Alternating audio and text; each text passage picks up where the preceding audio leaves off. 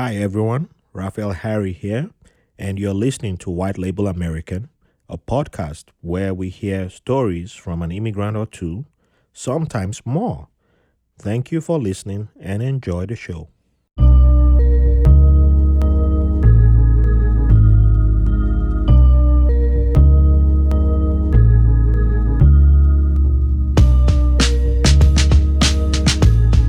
Welcome to another episode of White Label American. Thank you all for joining us today.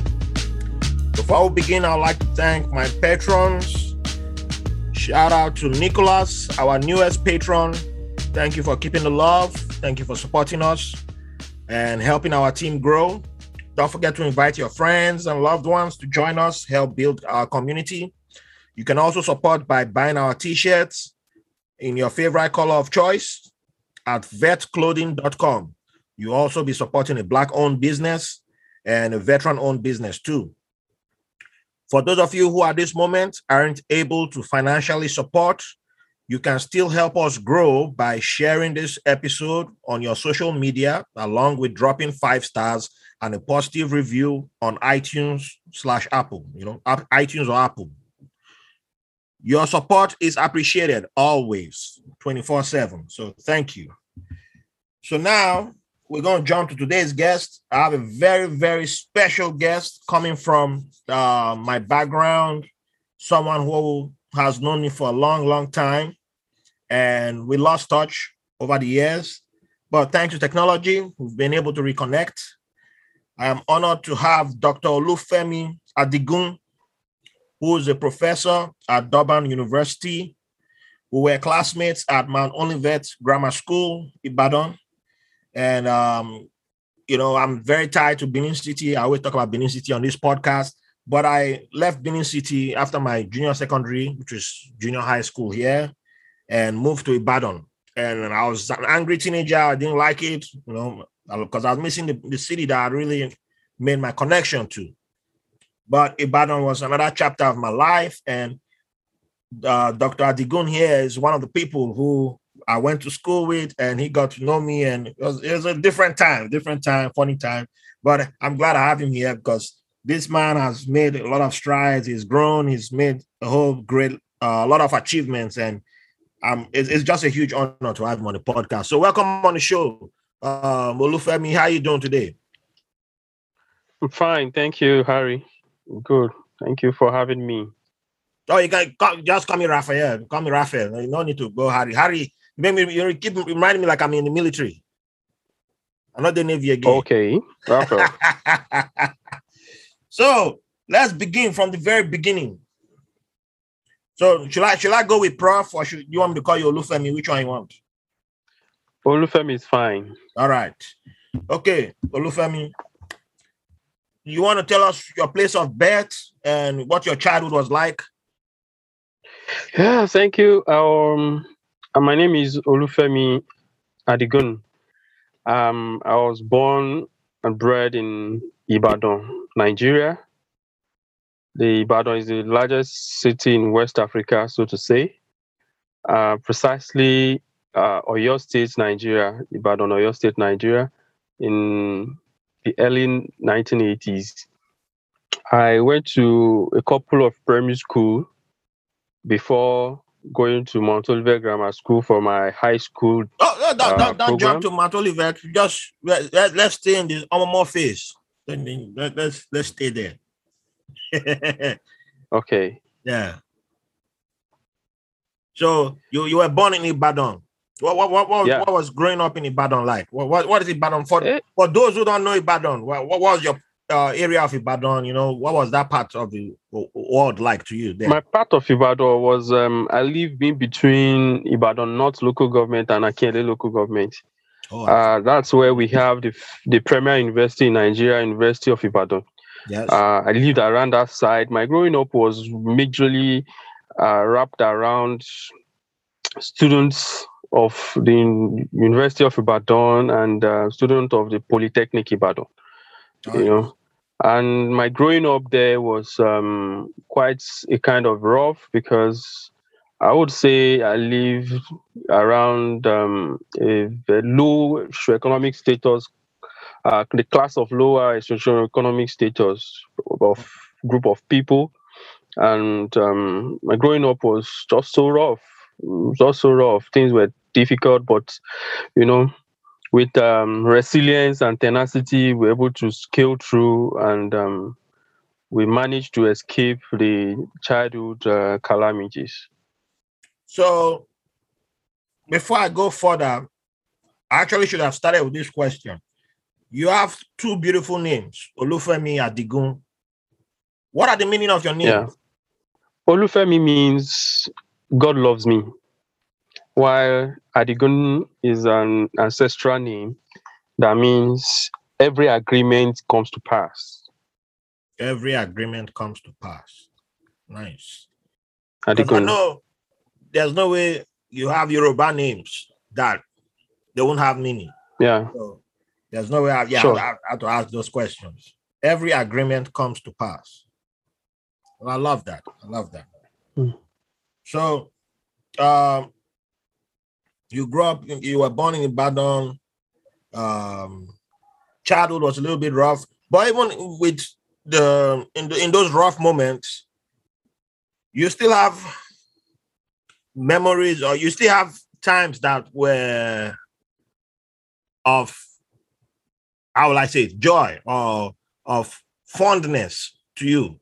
So looking back to your childhood, what would you consider your favorite childhood memories? Well, what I would consider my favorite childhood memories were playing balls, playing soccer on stony, grassless pitch. You know, playing soccer, monkey poles, that we use our sandals as 5 feet pole. You know, you play with your colleagues. You wouldn't care of who is watching you. Yeah. You know. Or then we play ping pong on a small bench. On small bench. Any surface, man. With any surface. Everywhere. I don't think I played by the time I came to Ibadan, I don't think I played ping pong like I played in Benin City, because man, we were obsessed with that. At one point in time, ping pong was even more popular than playing football. Football, yeah. Football. And again, I think during my childhood, another thing that I can't really forget was the fact that we play this rubber band. You throw rubber band, and the longest person we have the rubber band of other colleagues. Oh, and I think I know the one you're talking about now. So it's like you have your own color, and then you have you have your color: green, yellow, red. You throw it the farthest. The farthest, and you pack the you win. Yep, I remember that game. I don't know what that game was ever called. I don't know the official. I don't know the name too. Yeah, I don't know the name. I don't think that game has a name. I don't even know the person that came up with that game. All I know is that we just everywhere I've been to, people play that game. Kids play that game everywhere. You just see rubber bands coming out, and it's just like, it's like we just know. It's a secret language. Yes. So when you play football, what position did you play? Majorly, I usually be the keeper, because I try to safeguard my sandals so that nobody will pick it up. That was a smart strategy.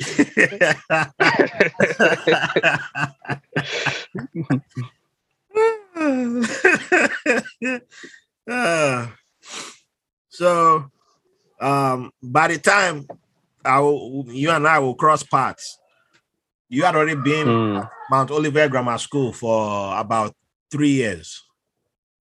Because I joined. SS1.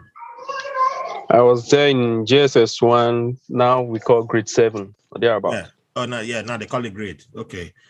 One thing that happened while we were in secondary school, final year, I was made punctuality prefect. There were 2 punctuality prefects. Yeah. Matthew. I can't remember his last name. I know it was first name was Matthew. You also one of the prefects too, right? No, I wasn't. You wasn't? Because I left Mount Olivet for School of Science in SS1, but I came back in SS2. So by the time I came back, they were already at a point of selecting the prefects. Though I was nominated, but because of my absence from the school for about 1 year plus, I wasn't shortlisted. Oh, I always thought that you were one of the prefects. I don't know. I can't remember who everybody was a prefect, except myself. It's been a while. It's about more than 20 years ago. Oh, yeah, it's been more than 20 years. So, I need this. This is a question that doesn't really involve your side of things, but I'm just curious. Around the time that I came to the school, what do you remember about me? Seriously, it's just the name that kept ringing bell, and I think there was a day, an event happened under the mango tree before the principal's office. That got Akim Raji, I think Fatai Shuola and a couple of people being punished on the assembly ground. And at that point, being a punctuality prefect, I think some people escaped from kneeling down. So those people that came late escaped from kneeling down towards the field. So they rushed into the assembly ground. And you were busy looking for one guy. I've forgotten his name. Israel. His name was Israel. Hey. Israel. Oh. I think Israel Aladi Okomo or something. He used to smile a lot. I think so. Wow. You came into the assembly ground that very day. You were curious looking for him, shouting, Israel. That memory, I can't forget it. I can't forget that. The event that happened that day under the mango tree. That's one major event I can't forget. Though I knew where Israel was, but nobody could say this is him or this was him. You all left me be looking for him.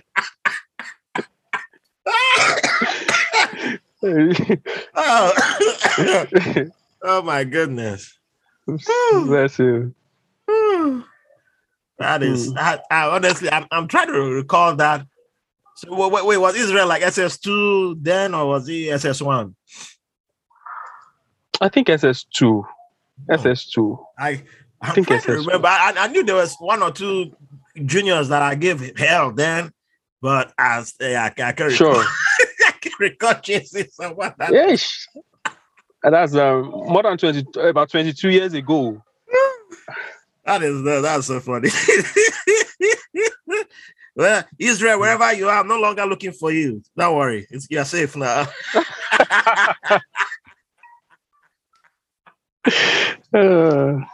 It's fine.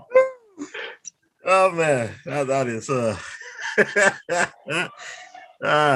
it's one chapter of my life that I just completely forgot about after I left Ibadan. I just sure. Sometimes you forge ahead.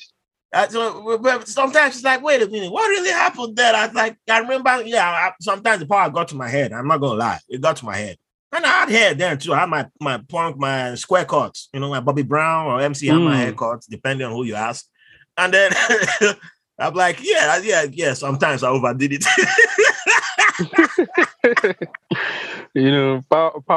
Power is something. Oh man.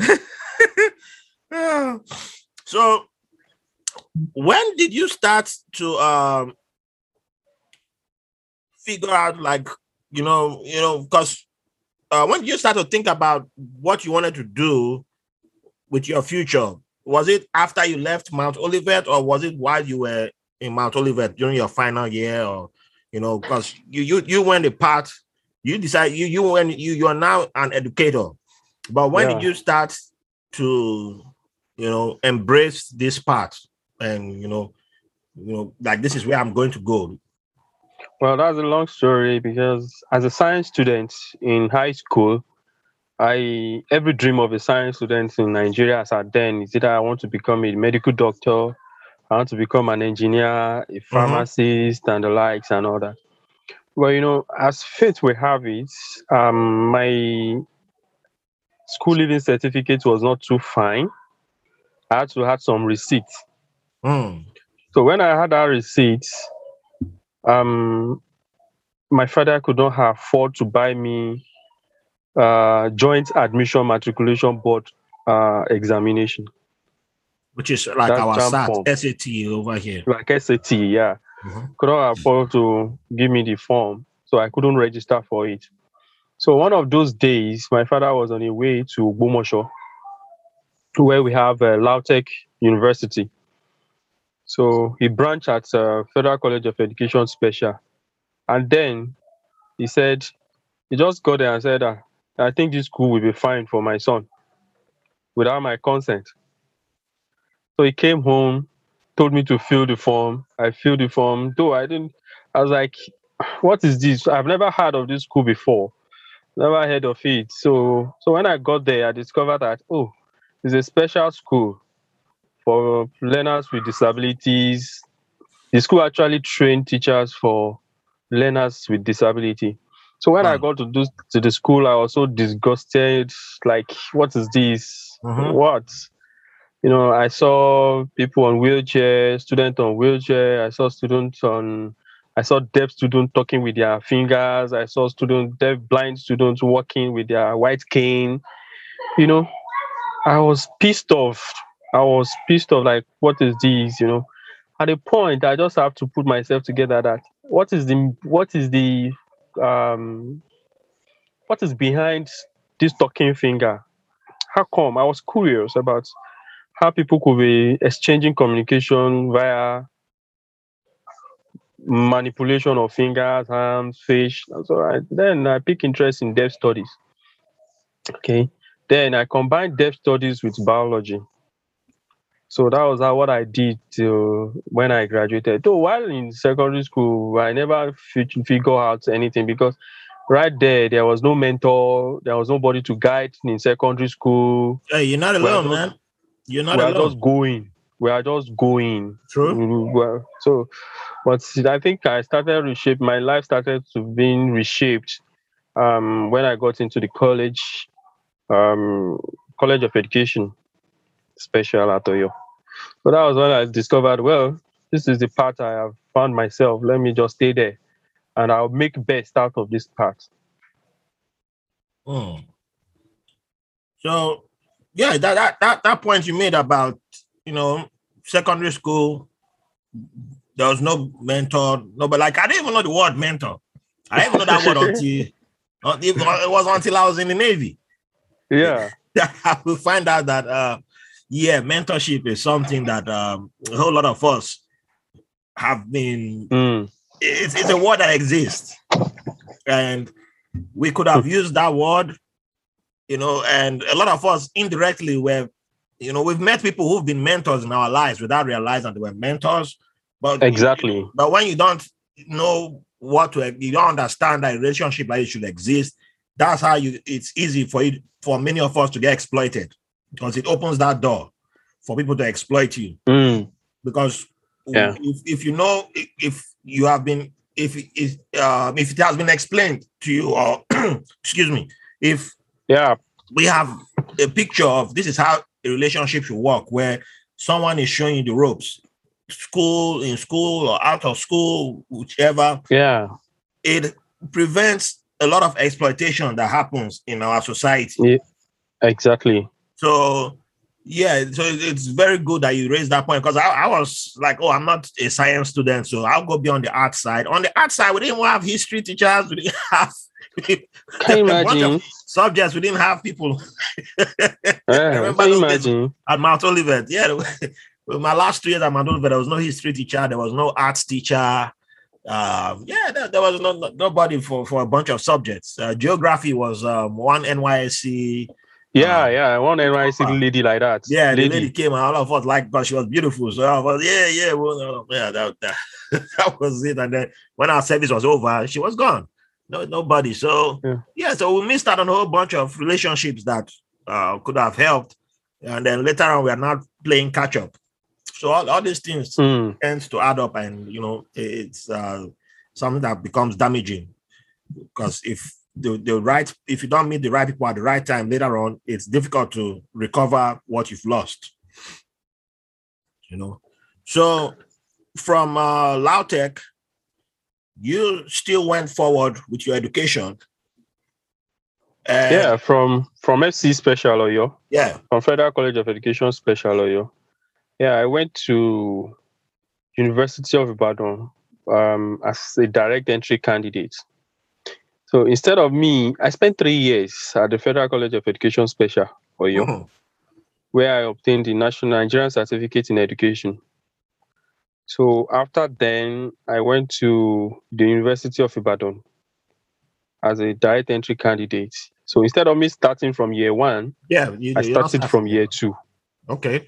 So now my question on UI, well, it might still relate to your College of Education.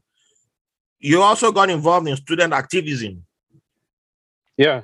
While in very well in college, and when you mentioned your childhood being around University of Ibadan, being around students, did that play a role in introducing you to student activism that you enter later on in life? Yes, very well. Because then while I was in Nagbo, student activism at the University of Ibadan then was very sound. That was when we have students unionism that will confront the management. They will talk to them like, yes, I am the student leader. This is what we want. This, they come around Agbo, and I have them around Akim, student union president, student union PR of the University of Ibadan. So all those things I saw in them, the way their charisma, the way they relate with people, actually made me think. But I need to go into students unionism. Though it influenced me, basically I think what made me go into student activism at the Federal College of Education Special was one day I was about to do student registration for this particular student union, and the guy that I paid to, because we paid in cash, collected the money from me and used my money to buy puff puff for a lady. I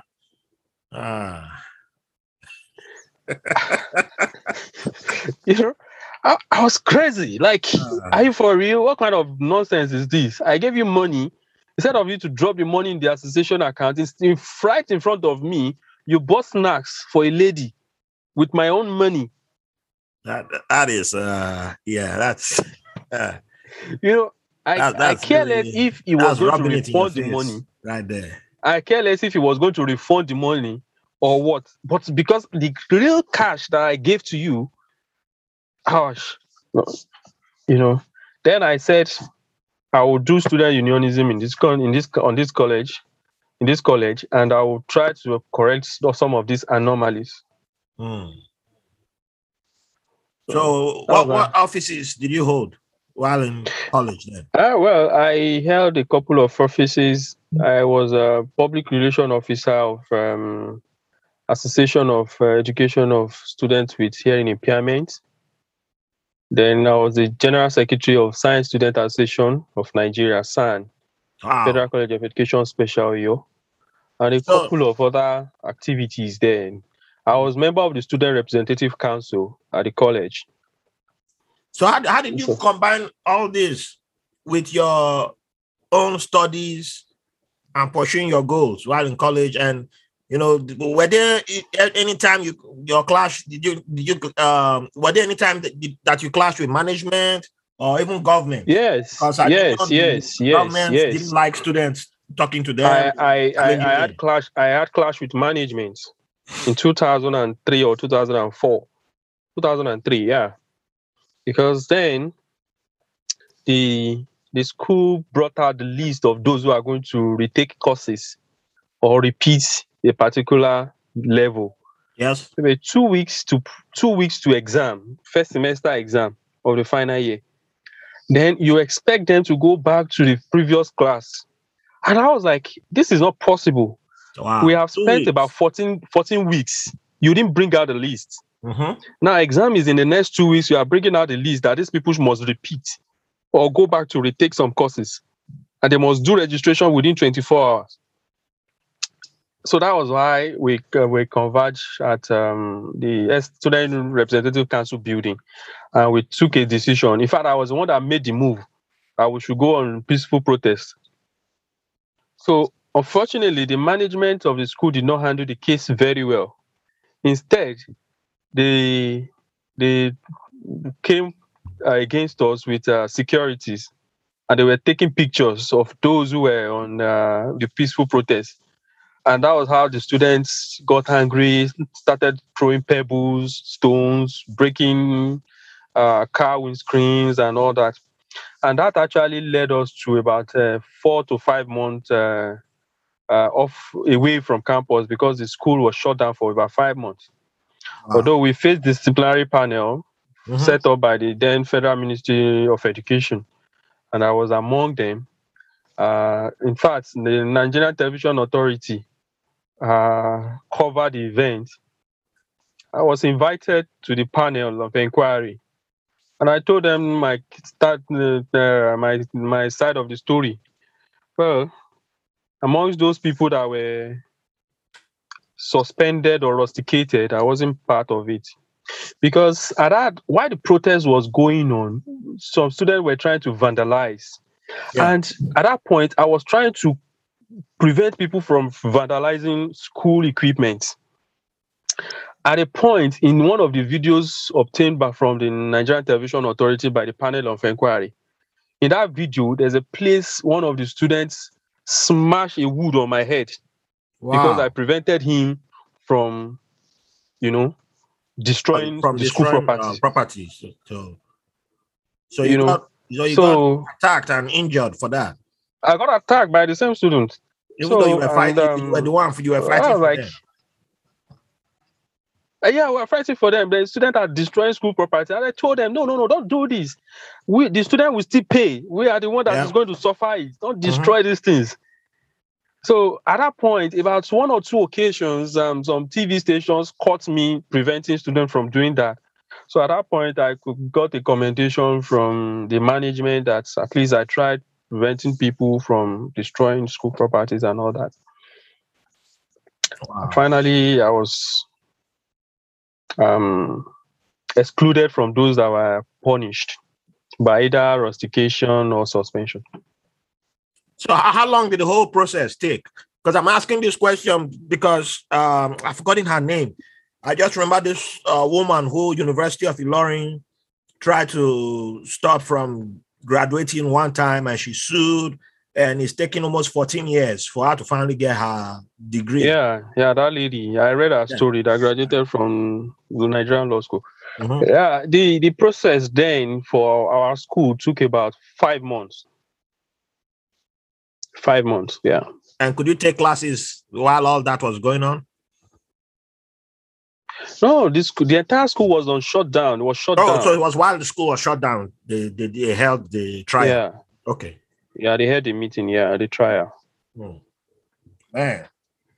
Yeah, that's why I'm like, student union. I don't know what it's like now, but no, student unionism in Nigeria is like activism is it's not for everybody. I just say that it's not for everybody. It's not, because look at that. You were fighting for students' rights, and you still got heart in that. Like, man, I'm glad you made it, but that is. So did you with you being hurt from the fighting for students' rights and standing up for students, did you ever lose motivation to continue the fight? No, not at all. Not at all. Not at all. Even till now, I've never. Awesome. So we're going to take a quick break, and we shall be right back. And when we come back, we shall focus on your journey outside of Nigeria, and then we'll still come back to Nigeria. Hi, everyone. Your host, Raphael Harry here. I can't believe we've gone past our 1-year anniversary of doing White Label American. I've had the privilege of speaking with some amazing people, sharing their modern-day immigrant stories. And you've allowed this Nigerian immigrant to share parts of his immigrant journey through this podcast. Also, one of my goals of this podcast is breaking down artificial walls that keep people from getting to understand each other. Based on your wonderful feedback over the last year, I think we have done a decent job in breaking down some of those walls. We would like to continue and expand on this mission, but we need your help. I've had an amazing time creating and producing episodes for this show largely on my own. We have a lot of ideas for new and exciting content to expand upon the mission, but we need direct support from you, our listener, which is why we have created a White Label American Patreon page where you can make a one-time donation or become a sustaining contributor, where you can get access to exclusive content, help me interview upcoming guests by submitting questions, and even have the chance to sit down with me for a one-on-one conversation, either virtually or in studio. So if this podcast means something to you, and if you really love this show, think about becoming a sustaining contributor and donating by going to patreon.com/whitelabelamericanpod. Thanks for listening and for the privilege of your company. So welcome back, everybody. Thanks for staying with us. So Olufemi, you went from student activism to being the man teaching the students. Exactly. How did that, what made you become that man? Like, I'm going to teach university students, I'm going to be a lecturer, I'm going to be, was it because of the evil that you had seen, or was it like you want to change? When did you decide that you're going to be the guy, like, I'm not going to be at secondary school or primary school, I'm going to be at university level? I took that decision, I think the first month I got into teacher training college. Okay. At Federal College of Education Special, because when I found myself as a teacher, I look at past my teachers in secondary school, primary school, their life was not what I want to emulate. I agree with that. But I said, rather than teaching in primary schools or secondary schools, I would rather teach at higher institution. So that was when I made up my mind that I'm not going to teach in secondary school or primary school. And everything I've been doing since then has been in higher institution. So when you would later leave Nigeria and start teaching in South Africa, and how did that come about? How did you come to that decision? How did you decide that you're moving to South Africa to go teach? So like, first, when did you start teaching in Nigeria? Where did you start teaching in Nigeria? And then when did you decide to go to South Africa to teach? And why? I've started teaching in Nigeria since 2012. In Nigeria, I've taught at a couple of institutions. I've taught at the Federal College of Education Special, where I said I graduated from. Yeah. I taught at the University of Benin. UNIBEN. I taught UNIBEN, yeah. I taught at University of Ibadan since 2012 till 2019. And then in 2019, I got an appointment in South Africa. So I had to leave for South Africa to teach special education at the Department of Educational Psychology and Special Education. And that's where I am currently. That's in Durban, right? Yes. So now stepping away from the university life, or the answer can still be in the university. When you arrived in South Africa, was that your first time when you went to South Africa to teach? Was that your first time in South Africa? Well, culture shock. Yeah, you're right. In South Africa, when I got to South Africa, I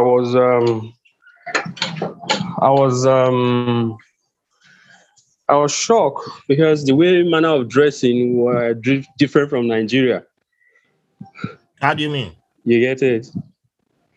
Yeah. In Nigeria, especially the Zulu culture, when they are having what's it called? There's a festival they do, Maiden Festival.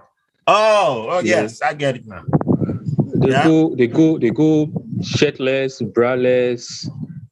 I was like, that was the first time I saw that. Like, how could grown-up ladies be going out without putting on anything on their chest? Yeah, but later I got to know it's their culture. Yeah.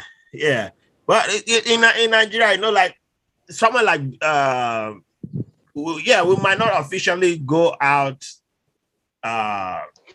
of nude, but we still go out nude. You know that in certain tribes. During certain festivals too. It just depends if you have been there at the festival. I mean, even like Benin, if for like chieftaincy titles, the men are not topless. When you get chieftaincy title, you have to walk up to Obas. But not the women. Yeah, but the women are not officially nude, but they are still nude. Only that they just use a white cloth to cover their chest. Their breast. Yeah. Yeah. But there are other places where you just literally put a cloth on the breast, like Okrika. When a maiden is about to get married, you can tell that's you see the whole breast. It's like even Okrika, there's you walk around shirtless. The woman walks around because it depends on the age too. But like not just only Okrika, I think Abonima and some other parts of those Ijos and River Rhine areas. I happened to witness it once, but back in the days, I think it didn't matter the age. If you were getting married, walking around the village or the city, you will show that this maid, this one is gone. So take one last look at her. Look at the goods. I say goods in quotes, but your people understand. And so you see her shirtless, you see her topless, and she walks around the village.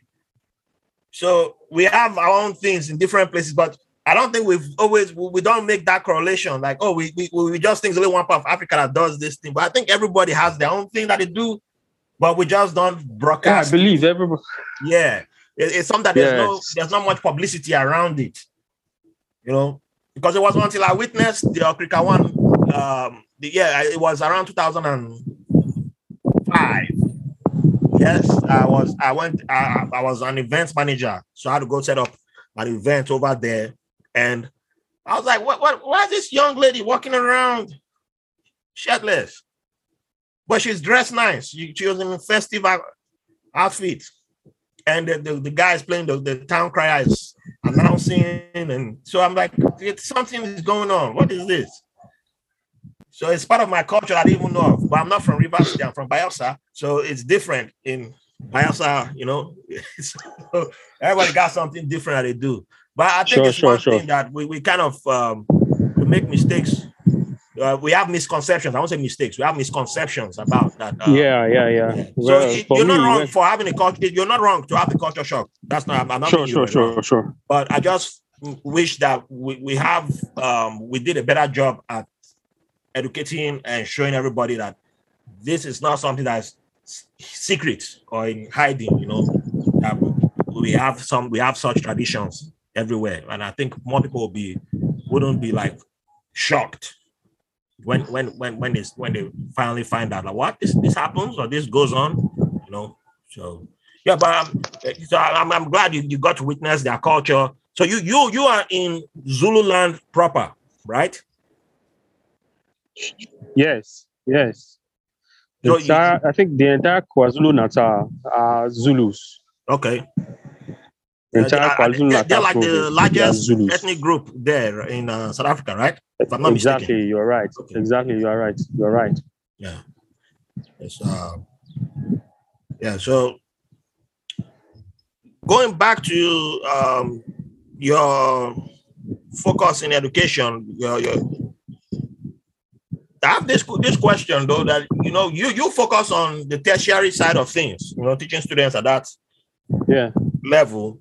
But don't you think it would be a good idea if Nigeria, South Africa, even over here in America, if we made sign language something that is taught to everybody at all levels, from primary level, elementary, primary, like it's made accessible to more people, so that it's not just something that, I have a child with disability, that's when I start learning sign language, because like if most people who I know, like I don't know sign language, I know like one or two things, but most people who I know that speak those languages, it's either, apart from educators, it's only people who like, I have a child who, it's because they have a child with that disability that they were forced to go learn.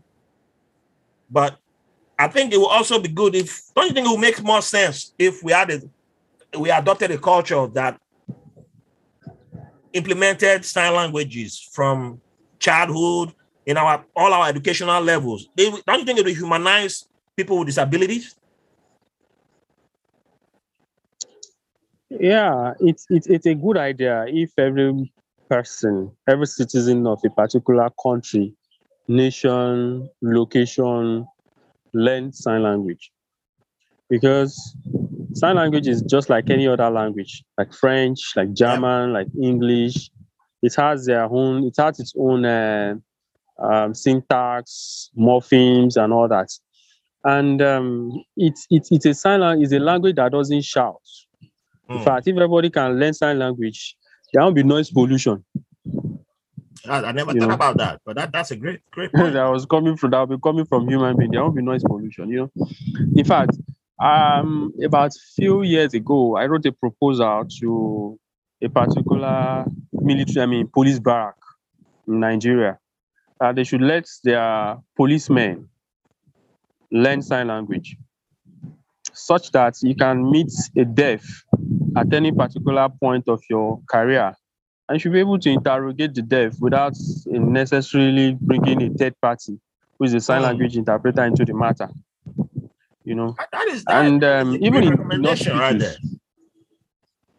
in hospitals, all nurses, doctors, health attendants, surgeons, they should be able to learn one or two aspects of sign language so that they can interact with deaf patients from the gate to the theater to the OPD to any part of the hospital.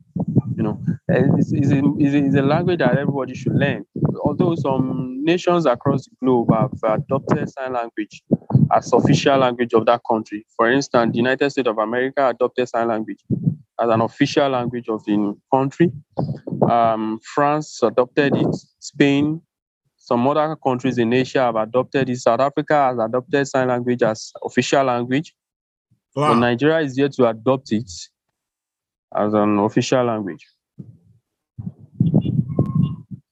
That is a great point that you raised there. And it's something that I think those of us who are able-bodied, we tend to overlook stuff like that and feel like, why do we need it? We don't need it, Yes. We are in a moment of emergency, and then it's like, exactly.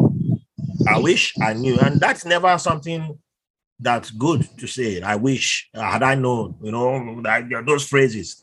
It doesn't come with a positive reaction. So it's Exactly. something that we should try and get ahead of. I had a previous guest whose sister was half deaf, and she lost her hearing, and he decided to learn. He used to volunteer at the school in Brooklyn here, where his sister used to attend, and he picked up sign languages as a kid, going there to see his sister.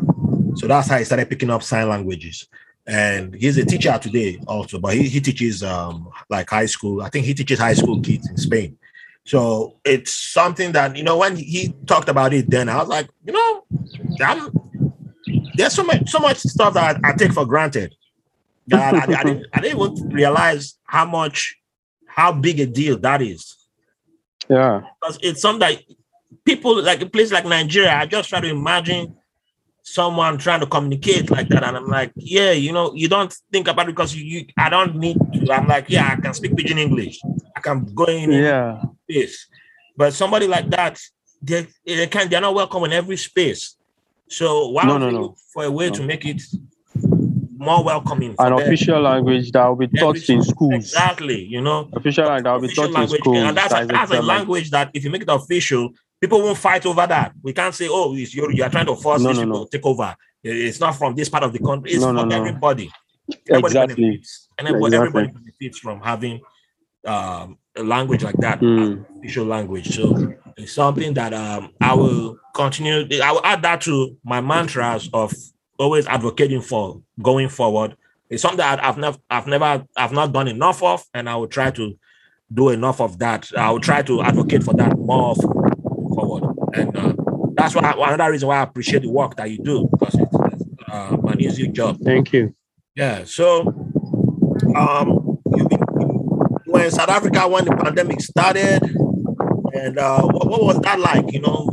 Being an educator, how was that for you in teaching? Life during the pandemic can, in post-pandemic, cannot be like that, like life pre-pandemic. It has changed seriously because the pandemic came to everybody as a shock. I will tell you, to persons with disability had the greatest shock of the pandemic, because especially the deaf, many of them were not aware of what was going on until they suddenly see people with face masks, nose masks, don't touch me, physical distancing. So many people were worried, like, what is happening? What is happening? Except those who saw news, read on WhatsApp, but many people doesn't understand what pandemic was. So the pandemic became a kind of, I became teaching about the pandemic, so to say, because I started telling the deaf community about pandemic, what they need to do, how they need to do it, basically in the sign language, because that's the language they understand better. Yeah. Do you get it? So, but the pandemic, of course, everybody went into isolation. The country were on lockdown. Physical classes were not continuing. So everybody had to go back to e-learning model. So teaching online became something that we are not really used to in Africa. And many learners, many students have mental health issues regarding online learning. You understand? Many people were not able to have this academic resilience towards e-learning. And several challenges came up, several psychological challenges, psychosocial challenges, especially for persons with disability. They experience more of annihilation, isolation. Imagine a child that is that have occupational therapy or behavioral therapy ongoing, and the pandemic comes in, and the therapist cannot work with the child again because I don't want to infect the child. No, I don't want the child to infect me. So for teachers, for academics in special education, the fear of that the child I'm taking, that is going through therapy, they fear that there will be a relapse in behavioral gain, in learning how to come gain, were there. You understand? Yeah. And parents were overburdened. Everybody were overburdened. A child that you have been saying, okay, perhaps a child that has been able to write 1 to 10 before the pandemic will now struggle to write 1 to 5 Right. because there was no reinforcement. Yeah. The child that we've been doing speech therapy for, that is able to pronounce 1 or 2 words pre-pandemic. When the pandemic came around, there was no reinforcement. That child will have a relapse, and the work will have be start all over again. So it's a stress on therapies, it's stress on teachers, it's a stress on everybody, even the parents. Yeah, I didn't look at that aspect of it. Yeah, that's why I had to have you on the podcast, man, because it's a lot different hearing from someone in the field that it affects, because a lot of us can just assume, and then we don't there are certain aspects that we don't see, and except we experience it, then we get to realize that these people are being affected, and these are the ways that it affects other people. So yeah, so that's why I'm just like, man, I hope everybody gets the vaccine, and because that's the only way we can just move forward. And people just need to take precaution and stay safe. So with that being said, do you consider moving away from like South Africa to a different continent, or like if a HBCU in America offered you an opportunity, would you take it, or are you deep in your program in South Africa that you're sticking there for a while? Well, for me, I believe learning is a process, a continuous process, and one of my hobbies is traveling. I love the adventure of traveling, getting to know new things, knowing new people, meeting new people. So I wouldn't mind to going to explore other places. Yeah. Currently, I'm looking towards Malaysia, one of the universities in Malaysia. Fascinating. So if I have another opportunity from that side of the country, definitely I'll move, because life is not static. If you learn what you have learned from one culture, you learn again, you relearn, and you relearn. And that is what you can make you, like you say, yes, I know this part, I can talk about this part, I can talk about this part. That is where the knowledge is. Back in my ignorant days, I used to say, well, not just me, but some of my group, we used to say, people from Ibadan don't like traveling. Like, not for me, anyways. Not for me. Not for me. So it's beautiful that you gave that. I love traveling. It was part of my ignorance, because how many people from Ibadan did I really know? But it's something that we just assume when we meet a few people and say, we just generalize like, people from here don't like to travel, they don't want to go anywhere. But I agree with you. I believe in that mindset too, that you learn a lot when you travel, you gain more knowledge, and you also bring to the places that you go to. So it's not like it's a win-win situation. It's not like it's only the place. It's a win-win. It's a symbiotic relationship. They benefit from having you there too. So it's just like South Africa has benefited from having you in there, and the universities benefit just as you are benefiting from the university too. So it's both of you benefiting from each other. So let's not only just focus on your educational side, your work that you do. You've given me plenty of your time, and I appreciate that. So let me start. I won't keep you here forever, because I know you have stuff to do. But there's some fun things I would like to jump into before it's too late. Being that you've been to a few places, mingled with a few cultures, What is your favorite food that you've eaten so far? And where does it come from? Your favorite cuisine? I think my favorite food has come from South Africa. What? Outside This is Nigeria. the first time I'm hearing that South Africa got. Hey, this is new. Oh, my South African buddy gonna be laughing at me now. Like, oh man, what is this food called? I need to know. They call it putu. Putu. I'm thinking if I've heard of it. My brother-in-law lives in where's my brother-in-law live again? That guy, one Wakajube guy. It's in Benoni or whatever that place is called. But yeah, that guy gave me all the misconceptions about South Africa. That it came from that guy.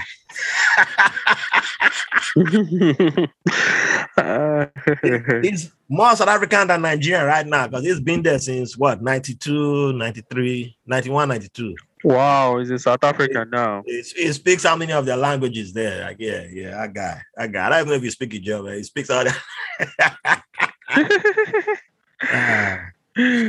So, what do you call the food again? Putu. So, putu. What's it made of? Yeah, I think it's made of maize. Oh, it's like they have a lot of maize-based meals. Maize meal. They have so many maize meals. Yeah. Because I also heard they have a meal called pap too. Yeah, they have a meal called pap.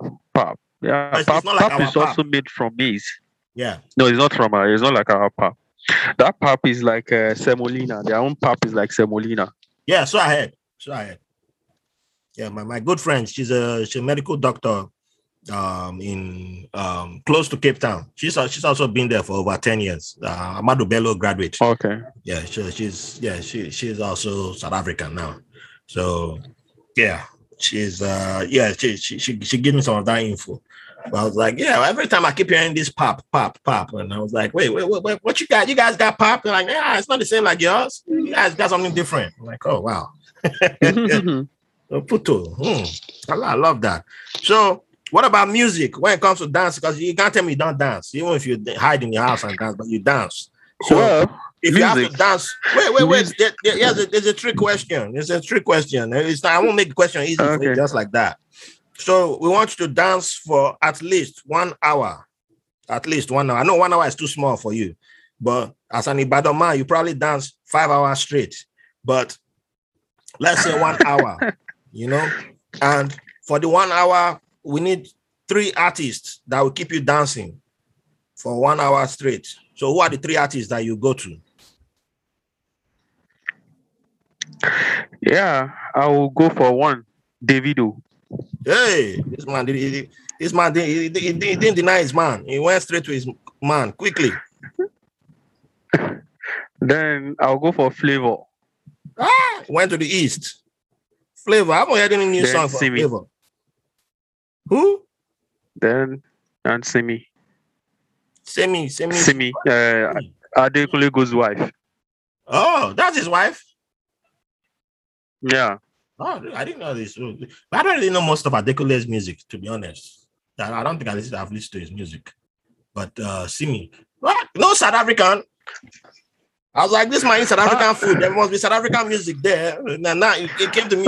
Music, he went 360. He just did 360 tones. Like, I'm here for the South African food. But I mean, that sounds like a little bit like me. Yeah, because everywhere I go, I'm there for the food. Just remember, I'm here for your food. You got food? I'm here. When I get the music, it just went back. South African music.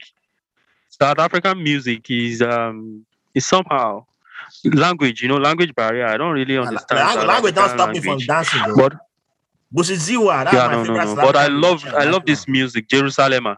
That song everywhere, man. We can't count on South African song anymore. We can't count it. It's a global song. We can't count it anymore. It's gone. It's been taken from South Africa. It's like it don't belong to them anymore. it's like the African queen no longer belong to Nigeria. Exactly. One thing I've observed with the little I've traveled is that I observed that many parts of, especially African nations, they listen to Nigerian music. Oh yeah. It's not just Africa.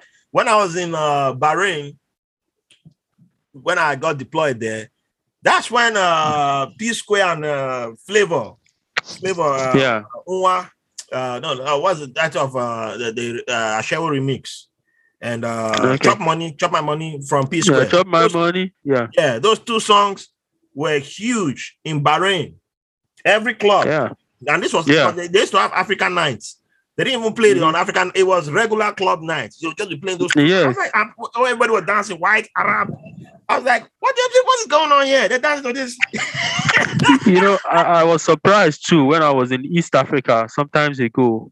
I got to Kenya. I stayed about 3 weeks in Kenya.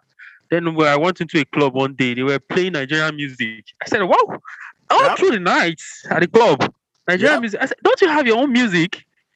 Then from there, I went again to Tanzania. When I got to Tanzania, it was Nigerian music from the airport. Yep. And I discovered that, Nigerian music has gone. But that's the beauty about music, though. Music is easy for music to cross borders. It's just that for a long time, people have been always stuck on playing just one, like, okay, we'll only play this music we'll only play American and we'll only play our music. And then if you notice, like even in Nigeria, Congo music was played a lot. With a lot of people don't realize that Congo music was the first one to break the borders. It was Congo. Yes. Congo. Yes. Because a lot of us grew up on Congolese music. We don't like to admit it, but a lot of us grew up on Congolese music. On Congolese music, yeah. We like to claim Nigeria, but it's not like Congo was one that broke the past. No, even before Awilo. Like Sweet Mother. Sweet Mother is not Sweet Mother. That's from Congo now. Yes. You're that's right. From Congo. Papa Wemba. There's this other. There's a whole bunch of Congolese music that used. A lot of them, I didn't realize how many my mom used to play. All our records were Congo. So, but it's always been in the back of our mind, and then Wole Justa was only high life, and Afrobeat that Nigeria and Ghana were just exchanging between each other. But the music, because there's one day I saw on YouTube that I don't know if you've known this, if you know this, that there's Afrobeat, like from Fela's time, right? When Fela was alive, Afrobeat got to South America, that there's literally all of Fela's songs, they have it in their bands that remade Fela's music in Colombia, Venezuela, and a whole bunch of other South American countries. They sang it some sang it in Yoruba, some sang it in Spanish. Wow. Yeah. I saw the video of Fela's manager talking about it, saying that we didn't get money from these people, we should have gone to sue them and all that. But we had the music travel.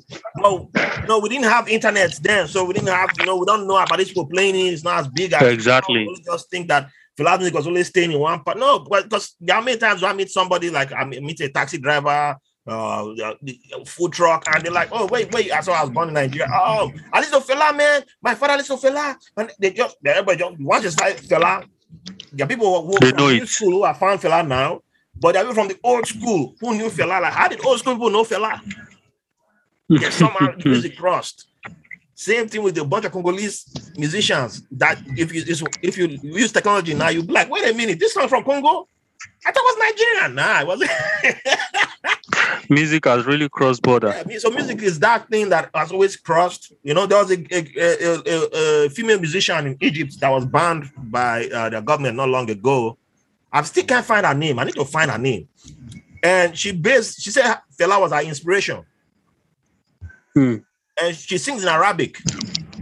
But her album came out, they banned her. So I was like, this woman was really a Fela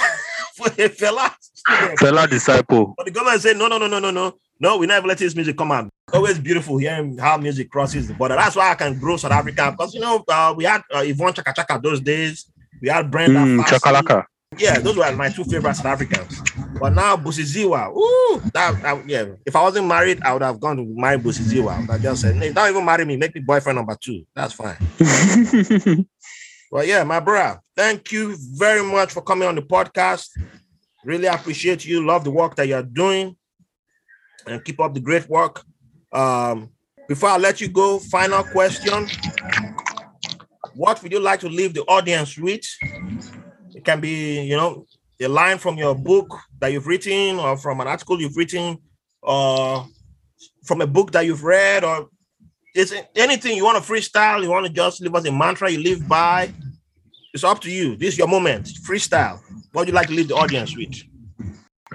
Well, basically, I'm going to leave the audience with the fact that at any point in time in life, we can be disabled. One can wake up in the morning with all your body organ functioning and go to bed being deaf or being blind due to so many circumstances. So I would say do good to persons with disability at all times, because you never can tell if you will be in that shoe tomorrow. As someone with disabilities, I got my own disabilities, but it's not, it doesn't, physically you can't see it. So people don't consider me as someone with disability, or except I tell you. And that is so powerful what you just said, because even myself, I don't think about it until I admit, because it's something that I struggle to admit. Coming from our background, you're not supposed to admit that you have a disability. It's another thing that some of us have to battle with. So, yeah, I appreciate you for saying that, man. Appreciate you. So, do you have any plugins? People want to find you. How can they reach out to you? Well, typing my name on Google will just bring out many of my articles which I've written on disability matters. Olufemi Adigun will give you see me on ResearchGate, on Google Scholar, on Publon, and all that, on academia.edu. Nice. I'm visible on those sites. Okay. And I'll make sure I add those to the show notes. So please go check out the works of Dr. Olufemi Adigun. Read them. They're worth reading. You learn a lot. You become better and you improve. And be good to people with disability. And, be an advocate for people with disabilities, because exactly we all need to do better on that side of things. Sure. Because they're humans. They are human beings, and yeah, we can't afford to make them second-class citizens, because they all have something to contribute to. Exactly. We're all losing out by pushing them to the side. So thank you, my brother. Appreciate you always, and everyone listening, thank you for being with us. Hope to see you at the next episode, and keep the love coming in. Thank you for the privilege of your company. See you next week. Thanks for listening to White Label American. If you enjoyed the show, we'll appreciate if you rate, review, and subscribe to the podcast wherever you get your podcast from. If you have any questions, comments, or have someone who will be a good guest on the show, or you want to be on the show, send us a message at whitelabelamerican@gmail.com. And make sure to follow us on Facebook and Instagram at White Label American. Thank you for your support.